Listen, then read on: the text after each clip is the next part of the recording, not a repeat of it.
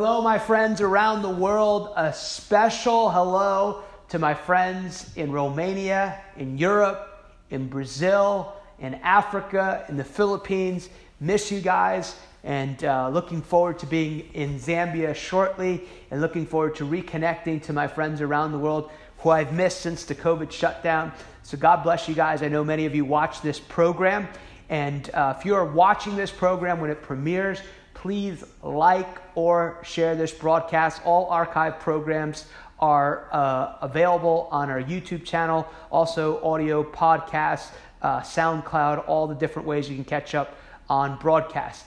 And tonight, guys, honored once again for part 2 with Pastor Al Gernovich of Salt Church in Corey, Pennsylvania. If you missed part 1 from last week, he tells some of his journey of just understanding even the plan and purpose of the Lord for how God has led him as a leader. But tonight, and this is one thing I want to say, and I want to say this again. I am really privileged because I've got to meet some of the most incredible people around the world in my 20 years of traveling around the globe. I've met some of the most amazing people, and it's truly the greatest time to be alive. And I actually remember the first time I met you, you picked me up. I remember the first time you called me and invited me. I was actually driving on my way to a beach town because I had a meeting there that day. And I just remember thinking, that guy is a really good guy. Like there's a really special guy. And then when I got to meet you and you introduced me to your family, your wife, your children, one of the things I really respected is I see like this just fatherly anointing, grace, and obviously I know you're a good father. Been married 36 years. 36 years. To your beautiful bride. Yes. And 8 grandchildren, you said? 8 grandkids. 8 grandkids. 4 children, 8 grandkids. Why don't you just start out and tell us, because me, just less than a year now being married, excited to welcome our first child. Yes. But we know, as believers, Genesis 1, the foundation for how God intended the world to function is a family. It's healthy families. It's mothers and fathers. Yes. Men and women leading families, and it's the foundation home for us becoming the foundation stones for us becoming the people that God intends. So, I mean, there's a lot of different ways you can go with that, but just maybe even just start with your relationship with your wife and children, and just the keys that you found of being fruitful in that. So, my wife's name is Chris. I call her Christino. We met in high school. Listen, Abner, I went from acne to balding in a very quick period of time. So the window for like catching a woman was super small. And so I saw Chris, I'm like, that's the one right there. So we actually met in high school. And I don't even know, like we said, it's been 36 years, and she is just been a tremendous, wonderful person to be tied to for all these years. I always say that, marriage is something that you have to really work at. Well, I didn't have to work too hard. She did all the working. She had to work more than me. But she's, I don't know, how would I describe her? She's a very righteous person. Interestingly, and I don't mean to say this to create shame on anybody at all, but it's been 36 years and she's not yelled at me yet. She's never raised her voice at me. She's a righteous person. And I've shared that before, and I know couples that day 2, I yelled at them. What's that say about me? I'm not trying to say anything about anybody else, but she's just an awesome woman of God. And so it's been very easy. We did this this young married class once, and my wife was teaching, and she talked about how difficult it was year 1. And I'm sitting there like, what? I didn't think it was that difficult. And she's like, yeah, it probably wasn't for you. But she did more adjusting than I did. Wow. So you're in year 1 now. Yeah. And I think actually one of the reasons why we've had such a good marriage, interestingly, is that we got married so young that we grew and molded and formed our opinions on how things ought to work Together. Yeah. You guys really are two distinct individuals coming together. Yeah, very different. And that could be an adventure. Yeah. What would you tell 36 years of marriage, and it's obviously not to say you're perfect, but it's evident that you love each other, you're faithful. What would you tell a younger version of yourself? Hey, keep this in mind. This will really help you if you learn this one quick as it relates to relating to your spouse. The big things aren't as big as you think. If you're honoring God and, it doesn't matter who did the dishes. It just doesn't matter. And the frustrations that you have just in living with anybody. Right. There could be times when it's kind of like you're ornery with each other. Just let it go. Not everything needs to be solved. Yeah. Sometimes, one of the things that's good. I learned over the years is a married couple do not have to agree on everything.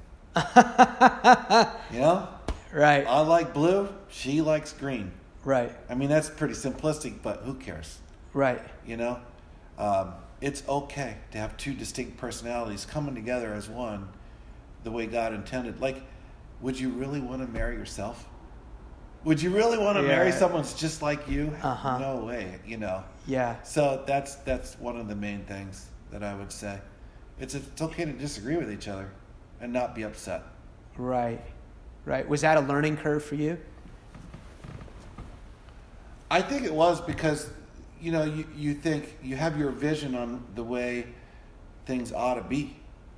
And when the person that's really a part of you, the Bible says the two become one, like she's an extension of who I am. And when she, looked at the world differently than I looked at the world, then I did my best to try to change her so that she could have the right view. Yeah. But there's a reason why God created variety. Yeah. That's the spice of life. So, it was a little bit of a learning curve. Yeah. What would you say in terms of, for people out there, for even me, I'm asking for myself, 36 years of marriage, Lord first, what does it look like for you, and what have you seen fruitful? What has been a mistake that you've made in walking out the purposes of God together? Because you both love God when you got married, right? You want to put him first. You want to honor him. What has been some keys for you to do that as a couple? Okay, so what the Bible says is true. Just that simple. Yeah. There are times, it's good. It says that, we're supposed to love our wives as Jesus loves the church. It's a very familiar passage of Scripture. We just have to choose to do that. We went to this. We went to this marriage conference way early on. We weren't having any problems, but there were certain little keys that we took hold of way back at the beginning. One of them is 1 Corinthians chapter 7. Your body is no longer yours, but it also belongs to her. And her body is no longer hers alone, but also belongs to you. And what that means in a sexual, intimate relationship within the married couple is that it literally takes your sexual experience off the table of warfare, because this is the way it was taught to me, and this is the way we have actually lived our whole sexual relationship. Is if the husband wants to have sex and the wife doesn't, you have sex. If the wife wants to have sex and the husband doesn't, you have sex. It's so important to God that he said that if you set up aside to fast and to, for the sake of coming close to him, and one person who's burning says, I need to come together, it's so important to God that he says, come together then. Even though you set it aside to get close to me, I'd rather you be close to each other and then come to me together. And because of that, there's been no issues. There's been no infidelity. There's been no desire to try to seek that kind of a relationship with anybody else for either one of us, because it is not something that we use as a weapon for each other. One of the things that the speaker said early on in our marriage, he said, good sex is spiritual warfare. It's true. Yeah. I believe that. And even my early stages. Yeah. And that, that might be, one person might have a stronger libido than the other person. So it's an act of worship to the Lord to give to your mate, to give to your spouse. And we have actually lived our whole married life this way. And we really are operating the way the Lord intended for it to operate. Like, there's lots of couples out there that have not strayed. I guess I just want to say, we don't have a desire to stray. Amen. It's not a temptation. To be like, oh, no, that's not it. Because our intimate relationship that was designed to be experienced between a man and a woman in the confines of marriage is so fulfilling and satisfying that we don't need to seek out that kind of fulfillment anywhere else. It's just interesting, too, something that jumped out. Obviously, we're talking about marriage and doing that God's way. But something that really jumped out is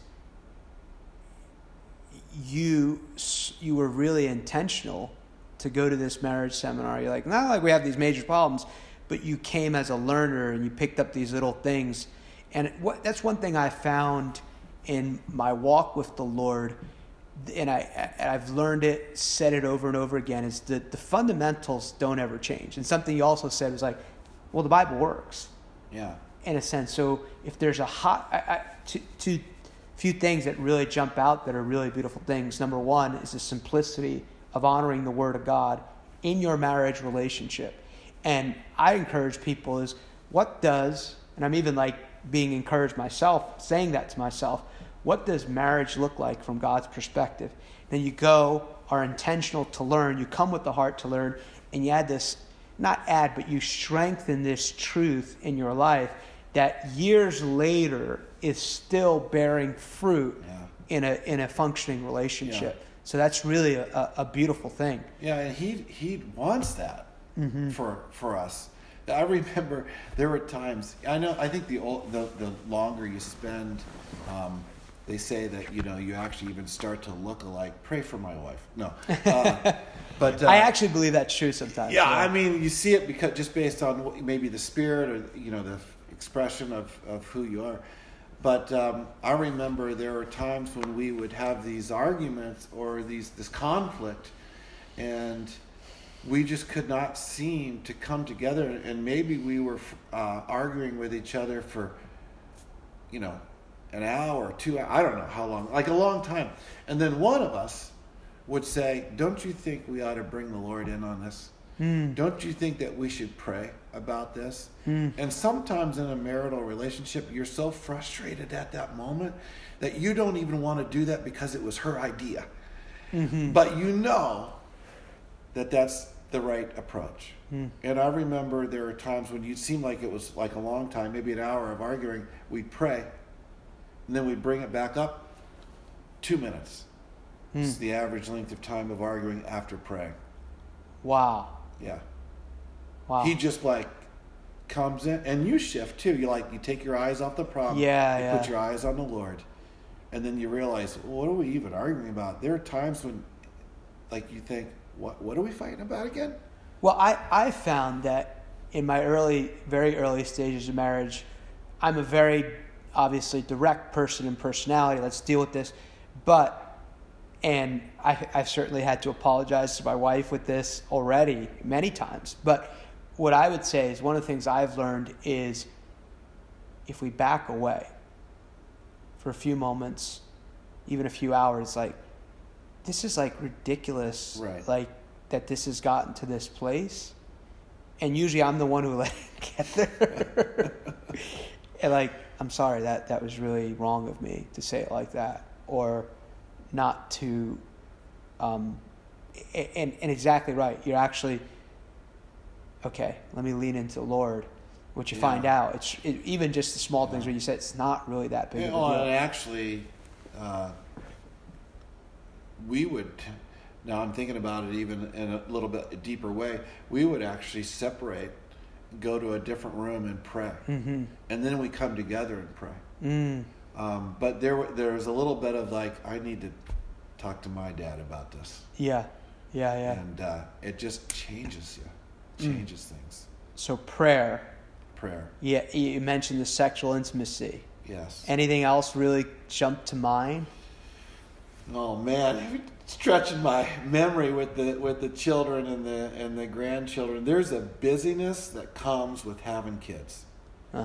And the enemy could steal your intimacy away with the addition of children within the family unit. And so I would say, especially to the men out there, the men you have to make it a priority to date your wife. You have to take her out on a date. And we had a rule, now that the kids are gone, like we said, we have grandchildren, but when the kids were home, we didn't have any money. How are you going to go out on a date? Yeah. So, but we would take a walk. We would just take a walk, hold hands.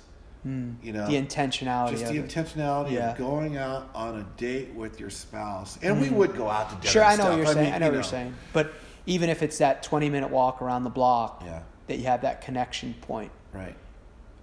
Now, tell me about this. We talked about just the two of you, but what are some keys now to? And this is also, I've shared some of this with you. We were driving from the airport yesterday. That Matthew 18:19, where two or more agree, and that power of agreement is so strong in my consciousness. How does that look like when you have your first kid? Because you're two different persons. You already said we're not going to always see each other eye, but how do you come into agreement in the way God designed us as married people to raise your kids, to be in agreement of how you're raising your kids? Yeah. Oh man, that's a solid question right there. That's good. Not to beat a dead horse, but two people, I don't know if that's possible. But two people with the Lord, it's almost impossible not to have an agreement. It's beautiful. Because sometimes if you're I'll just make this as like plain as I possibly can, maybe put it in a mathematical equation, like if the Lord desires for you to operate at a 5 and you're a 10, he might make your wife a 1 for that moment, because the 1 and the 10 will come together to be right exactly where the Lord desires for you to be to raise that child. And I don't think a father by himself or a mother by herself will actually do as good a job of raising the child in the way that they should go as the husband and the mom and the dad. Sure, absolutely. Raising that child. Children need moms. Children needs dads. Right. And I know in our culture there's a lot of, single parent families out there, and that's unfortunate. And we just, we're certainly, the Lord will work that out. Yeah, we're not certainly diminishing that. No, not at all. But I think this is important to bring up in a sense of just a larger sense of for an encouragement to believers. Obviously, most of the people watching this are believers. Is this: there is a way, and we goes back to our original principle in our discussion tonight. The Bible is true. It sounds like really simplistic, and I know a lot of people have different interpretations of what makes the Bible all that. But let's just be really simple. God's best is to put a child with a mother and a father to raise them. Yeah. Yeah. And he'll navigate that through. So I was always in the opposite in raising her kids to my wife. She was a no person until you earned the yes. And I was a yes person until you proved me wrong. Oh, interesting. Can I go and spend the night at Johnny's house? Oh, yeah. Sure. So I'd say that.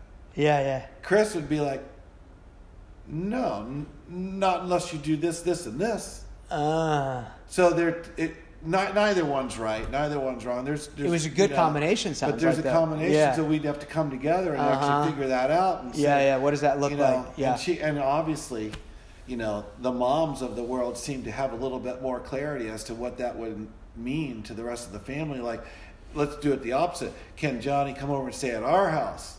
Oh, we've got 4 kids out. So that means it's not one night where you're having a friend. Now we're talking 4 nights. Oh, because all the kids have to be fair. Yeah. If this child had a friend over, then this child gets to have a friend over. So dads oftentimes don't even think like that. You're like, oh yeah, bring them over. Yeah. Think that through. Yeah.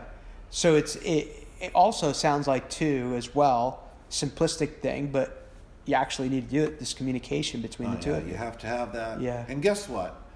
Dads make better dads than moms. And moms make better moms than dads. Yeah. And so coming together doesn't mean that you can't take the 2 parents and form one. No, there's a reason why God has 2 parents. It's good. So you're not going to always see things the same way. You're not always going to tackle problems in the same way. And that's good. That's a good thing. Yeah.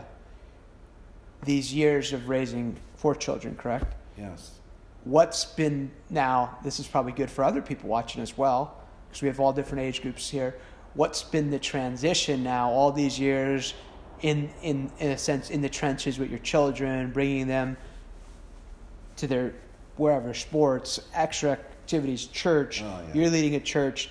Now, no one's with you except Stanley. Who loves Stanley the dog. Stanley the dog who loves the Lord. Yep. Yeah, so we just know who Stanley is. What's been now that transition the last year or two, not having any children in the house? Whoa. Look, okay, so there's a lot more freedom. Let me just say that. Yeah. So there's 4 things that people need, like psychological needs that we have. Love and belonging is one. Power or achievement is one. We need to, obviously the first one, we need to have a sense of love. We need to have a sense of belonging. We need these things to be healthy people in this world. We need to achieve or to have some sort of power. And the third one, and the young parents don't have this. So there is a need. We need freedom. Young parents, they don't have much freedom. Anywhere they go, they got to make sure that there's a babysitter. Sure. Or they got to make sure that there's a diaper bag with, pacifiers and milk or whatever it is. Everything that you're not just thinking about yourself. You're not, and you don't have any sense of freedom at all, and so that becomes a need or a lacking. Well, now we're at that empty nest syndrome, and we have a ton of freedom. If I want to go do something, just go do it. And that's awesome to be at that stage. Not to say that these other needs. So maybe there's a little bit less of a fulfillment with the love and belonging because there's nobody there. And I could see that maybe if you're not close to the Lord. But right. I mean, I have all the love. Right? The King of Kings and Lord of Lords loves me. That's beautiful. Can you believe that? Yeah. So I'm getting my needs met. Your humanity, my human needs are being met by the Lord. I want you just to, because we got a little time here, about 3 minutes left in our broadcast. Why don't you just pray for people? Because there's a real fatherly grace, however God leads you. Maybe for wives or a husband, their marriage is struggling. They're not sure if it's going to make it. Maybe they love God as a couple, and they're just like, I don't know how to raise my kids, and I need to just pray whatever the Lord gives you. Will do. Amen. So Father God, I just lift up these parents to you, the ones that are raising children, the marriages that are out there. Lord, it's a lost thing. There are so many people that aren't married, so many people that are that are having children, but they're not really together in a sense that you designed for people to be together. So I pray for your grace over these families. Lord, in this day and age, I pray that you would teach the husbands and the fathers to be husbands and fathers. Thank you, Lord. And to teach the moms to be wives and mothers. We are living, Lord, in such a place in which all of these roles are just kind of meshed together. I just pray for a supernatural distinction in the roles that you have placed upon your servants, your saints, to know how to be dads and to know how to be moms and to know how to be husbands and wives. May your grace come upon the family unit, and may we as your children learn how to submit to your truth. Thank you, Lord. Your word. Yes, Lord. Your Bible. May we read the things in your word that would affect us individually and just simply believe. Thank you, Lord. Thank you, Lord. And of course, Lord, we just place your favor upon these families. Bless them and reveal yourself to them in such a real way that they would, even if they're lacking freedom, Lord, that they'll be able to receive it supernaturally. Thank you, Lord. From you. Thank you, Lord. In Jesus' name we pray. Amen. Amen. Okay. Thank you, Pastor Al. Pastor Thank Al you. Gernovich, I'm honored to call you friend. Salt Church, Corey, Pennsylvania. If you're anywhere within a few hour distance, I encourage you, look them up online. If you're locally and don't have a home church, connect with these guys. God bless you guys. Thank you so much. I'm always honored when people take of their quality time to join and be a part of these broadcasts. And for all details of everything taking place in our ministry, AbnerSuarez.com. We want to thank all of our partners too and friends around the world who literally make these broadcasts become possible. If you're not already a partner, I encourage you to prayerfully consider partnering with us. God bless you guys. We love you, and we'll see you next week.